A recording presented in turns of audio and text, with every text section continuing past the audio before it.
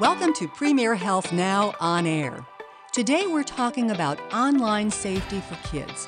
We rely on the internet, on our smartphones, laptops, PCs to connect with family and friends, to share the large and small events of our lives, to learn the latest news and shop. Well, there's so much to do, and so many ways to waste time, and even so many ways to get into trouble. So just like when your kids learn to drive, you want them to know and follow the rules of the road so they can be alert and aware and still enjoy online exploring. Stay with us for tips you can use for your kids of any age. I'm your moderator, Leslie Lane. With me today is Dr. Michael Barrow. He's a family medicine and sports medicine specialist with Premier Health Family Care North and has a long experience working with teens. Thanks for joining us today, Dr. Barrow. Thank you for having me.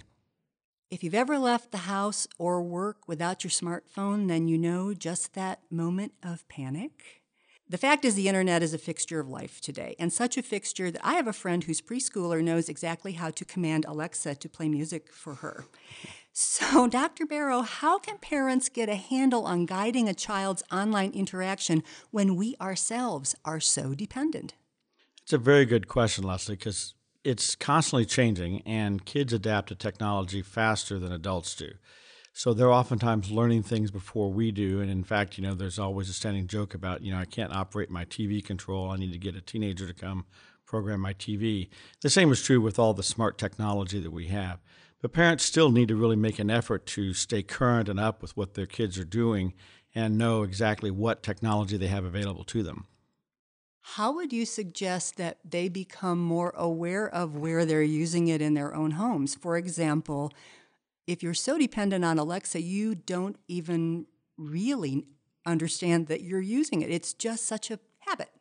Exactly. It becomes a part of our everyday life, and I think a lot of times adults aren't even aware of how much time they spend on their cell phones or their iPads or whatever it is, and I'd have to admit that I'm guilty of that from time to time too. And kids oftentimes model what they see their parents doing. And so if, as soon as we get a text or something comes in and we pick up our phone and look at it, they're going to assume that that's the way that you interact with technology. So I think that in a very broad sense, we need to be aware of our own technology usage and how much attention we pay to it to model to them, starting when they're infants and toddlers. So you're not a fan, I would guess, of giving your smartphone to your little one to distract them when they're being fussy.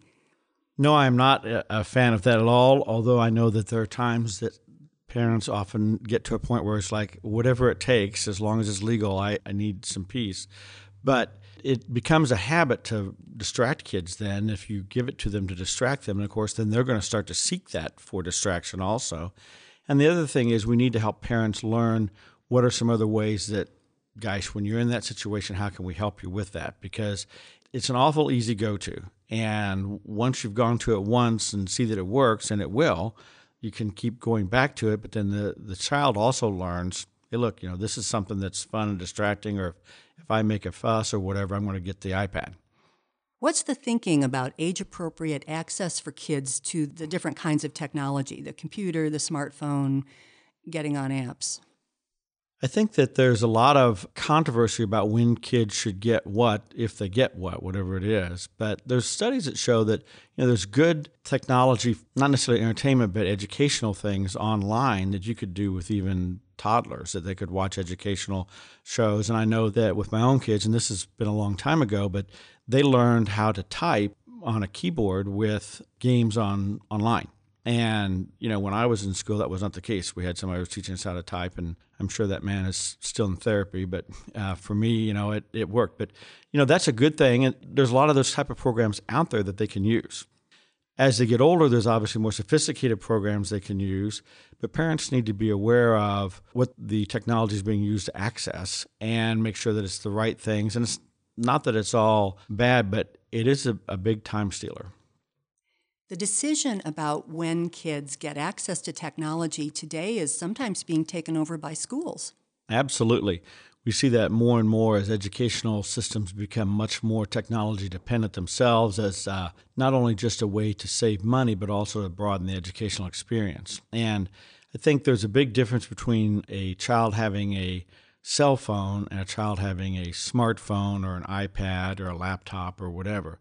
And with the elementary age kids, having a cell phone that they can call mom and dad is probably not necessarily a bad thing. You have to put out privacy settings and things like that and not let them be able to access anything else. And in fact, you can actually program a contact in there called ICE, ICE, which stands for in case of emergency. And my understanding is a lot of law enforcement and emergency medical responders will look for that on a phone. If somebody's unconscious and they can't identify the person or call somebody, they can look on the phone to get that. So that would be a good thing for them to have. Then as they get older and they get into middle school and high school, they'll be exposed a lot more with the tablets, the Chromebooks, the iPads, that type of thing. And I just was talking to a gentleman that was telling me his daughter teaches second grade and that they've got iPads in the second grade. Is there some place parents can go to get better educated about the kinds of controls and blocks they can put on this technology? There's a lot of information out there. It's accessed probably best by going to some websites like the cdc.gov, which is a government website that'll have things on there. The American Academy of Pediatrics and the American Academy of Family Physicians both have websites that have got tools for how to keep up to date on that. But even those things sometimes aren't always as up to date as the technology is. Or as the kids are. Or as the kids are, yes. Oftentimes the kids can get around some of the blocks. You need to be aware of that just because you put a block on the phone doesn't mean that it always works. We have that stranger danger talk with kids about what they may encounter in the real world. When should we have the stranger danger talk about the internet, and how is that content different? Unfortunately, the stranger danger talk needs to occur just as early with technology as it did with the stranger danger talk in kindergarten, because kids nowadays are online a lot, whether it's at a friend's house or at their own home or at school or whatever, and that's not necessarily inappropriate, but unfortunately there are people out there that they have nefarious indications for doing things and would try to lure children into doing things or clicking on a site or something. So you need to have that conversation at an age-appropriate level, and you don't obviously need to go through everything because kids won't need to hear all of it, but there's some things you can start doing at a very young age, like don't click on links that you don't recognize, or don't open things that come to you that you didn't ask for, and don't give out any personal information while you're online. Even if you're home alone, don't tell people that online. Do you recommend that parents and children use the internet together in the early stages? Absolutely. It's a good way for a parent to learn the internet sometimes. But yes, you can actually show them how you log on to things. You can show them, okay, this is what a good email address looks like. This one would be suspicious. If somebody's asked you to click on a link, ask them why do they want you to click on this link, that type of thing. And if you sit with them and do it together, that will help them learn what's appropriate and what isn't appropriate and when to ask for help. Some internet danger doesn't involve strangers at all. Cyberbullies can be people who know you, and some cases have led to tragic consequences. What do you want kids and their parents to know and do about cyberbullying? Cyberbullying is a very real threat that I see on a regular basis with the kids in my practice. And I think that one of the things that we need to help kids understand is that if anybody is saying mean things about them or hurtful things or encouraging them to do bad things to themselves, then they need to talk to an adult about that. And if they don't feel like they can talk to their parents, although that is the first resource, I think, talk to a school counselor or a teacher, and then they can take care of getting them plugged into the right people. This would be true of whether it's online or not, And so I think if we say that if they say this to you at school, it's not okay, but if they say it to you online, it's still not okay. And we need to help them know to report that.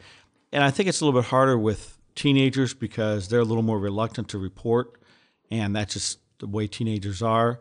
But if parents see that their child is spending more and more time online or is more and more time in their room with the door shut, seems withdrawn or is morose or moody, then those would be reasons to look into, what all is going on.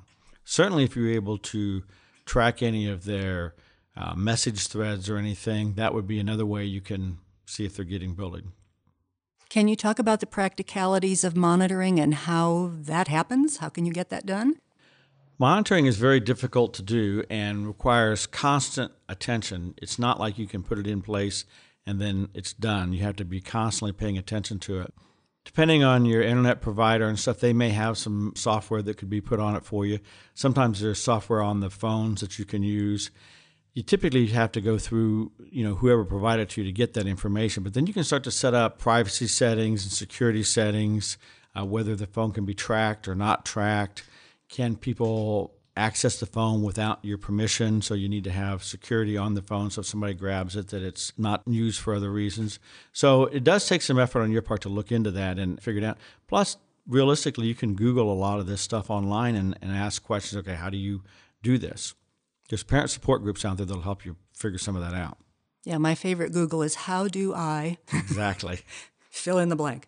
So kids are kids. They do not have the life experience to inform their judgment about what they do online. And as we know, pictures and words there can live forever. So how can parents help their child be more savvy about what they're posting, sharing, talking about? The kids don't really realize there's a significant difference between the real world and what they're seeing. They just can't differentiate between the two very well, and they just don't understand what all's going on. And wisdom that comes with age, which is a high price to pay for age, but nevertheless, you get some wisdom hopefully as you age. You can impart some of that to your child so that they can understand that this is stuff you shouldn't put online. And I think that we oftentimes post personal stuff in places we think it's safe to post. It really isn't, whether that's a Facebook post about your vacation, there's some personal things in it, and then somebody else that's a friend of one of your friends sees it and maybe you didn't want that to happen. So those are things that you need to think about. It's not just always the inappropriate stuff, it's the personal stuff that gets out there online that not everybody needs to see and you can't get back. Once it's out there, it can't come back. We know from recent election seasons and even common sense that there are online groups using manipulative messages and videos to, as you said, lure you in, create converts, even radicalize young, impressionable kids. This feels like a real minefield for young people. Absolutely it is. And unfortunately, young people don't necessarily have the life experiences to be able to sort out some of those things. And while it's very natural, especially in the high school and college age kids, to be questioning of authority and belief systems and things like that, you'd like to have somebody there that loves them and cares about them and is able to temper some of that and explain, why some of these things might not be good things to listen to or to focus on. And if they don't have somebody guiding them on that, they could easily be lured into that and not even see what's happening until it's too late. What myths or blind spots do you think adults may have about their kids' online use that you could shed some light on? I think one of the first things we have to realize is they probably know as much or more about online and hacking than we do. So we need to be aware of the fact that it's a game that we're constantly having to play and keep up with. And having open, honest conversations about everything with your kids on a regular basis is probably one of the best ways to know what's going on in their lives. And hopefully that'll bleed over into the online world too. You can't just supervise the online stuff. You've got to be invested in them and be a part of their life and be physically present. And part of being physically present is not letting them have electronics in their bedrooms where they can do whatever they want and nobody's looking at anything. And having access to their passwords. If you're paying for the account, that seems like a very reasonable reason to say, look, I'm going to pay for your phone. I need to have access to all your passwords and websites. Silly, sometimes dangerous challenges keep cropping up on social media. And then there are these competitive selfies to see who can outdo their friend or the last thing that was posted. These things are so unthinkable. How could a parent even hope to head off something like that? I think that it's a challenge, and part of it is that we sometimes model that behavior ourselves. And if you think of some of the challenges that some of the charities have done about ice water challenges and things like that, and those are funny and benign and, really nobody should get hurt doing that. But it's a silly challenge, and sometimes kids don't see the difference between that type of challenge and the Tide Pod Challenge or some other type of higher risk behavior. So I think we have to talk about that with them and say, listen, this was a fundraising type thing. It's kind of silly. It's funny. It's, no harm, no foul. But you might see some stuff online that isn't that way. And maintaining those open lines of communication where they can talk about stuff that they see that, well, this is what everybody else is doing. And parents need to listen and not do as much talking. We were given 2 ears and 1 mouth, and we should use them in that ratio. We've talked about cyberbullying. We've talked about kids posting inappropriate things. We've talked about manipulative messaging. Are there other areas that you see teens getting involved in that worry you that we haven't talked about? Yes, there's certainly some areas that are either inappropriate or violent that kids look at that maybe they hadn't even intended to get to, but then they get there and they kind of like seeing it, so they want to keep seeing it, whether it's violence involving other humans or animals or something like that they probably wouldn't have otherwise been exposed to, but through the glory of the internet, we can actually see this stuff now. And for some kids, they're really disturbed by that, and understandably so. Other kids aren't disturbed by it, and that's probably should be disturbing to us that they don't really see something wrong with whatever it is, somebody hurting an animal or something. And then there's the whole issue of the whole sexuality with sexting and sending inappropriate pictures. You're sending something to your boyfriend or girlfriend and don't really realize that, number one, that image is going to live forever, and number two, they may not be your boyfriend or girlfriend forever, and they may want to send that information on to other people. And that's extremely common, and you cannot get that back. And once that's out, I've known students have had to change schools because they couldn't continue to be at the school where their pictures were spread around so much. I'm going to guess that the answer to that is the same answer that you've given before, is open communication with your child. Exactly. You cannot replace open communication with your kid. And I think too often we have opinions that we regularly share, and we really should be doing more listening and trying to guide or mentor as opposed to telling them how they should do something. And as a parent myself, I know that I've not always been right on that. And parenting is something you learn as you go along, and you're going to be better with your second kid than your first kid, and better with your 8th kid than your 3rd kid, until eventually you just get tired. But experience is a good teacher. Our children are digital natives who don't know a world without the internet. So it's up to us to help them stay safe, have fun, and take advantage of its many, many benefits. Our guest today has given us a great start. Our thanks to Dr. Michael Barrow, family medicine and sports medicine specialist with Premier Health Family Care North. Thank you so much. Thank you very much for having me. If you want to know more, visit premierhealth.com/healthnow. We'll be back. We hope you will. I'm Leslie Lane. Thanks for joining us, and watch for our next edition of Premier Health Now on air.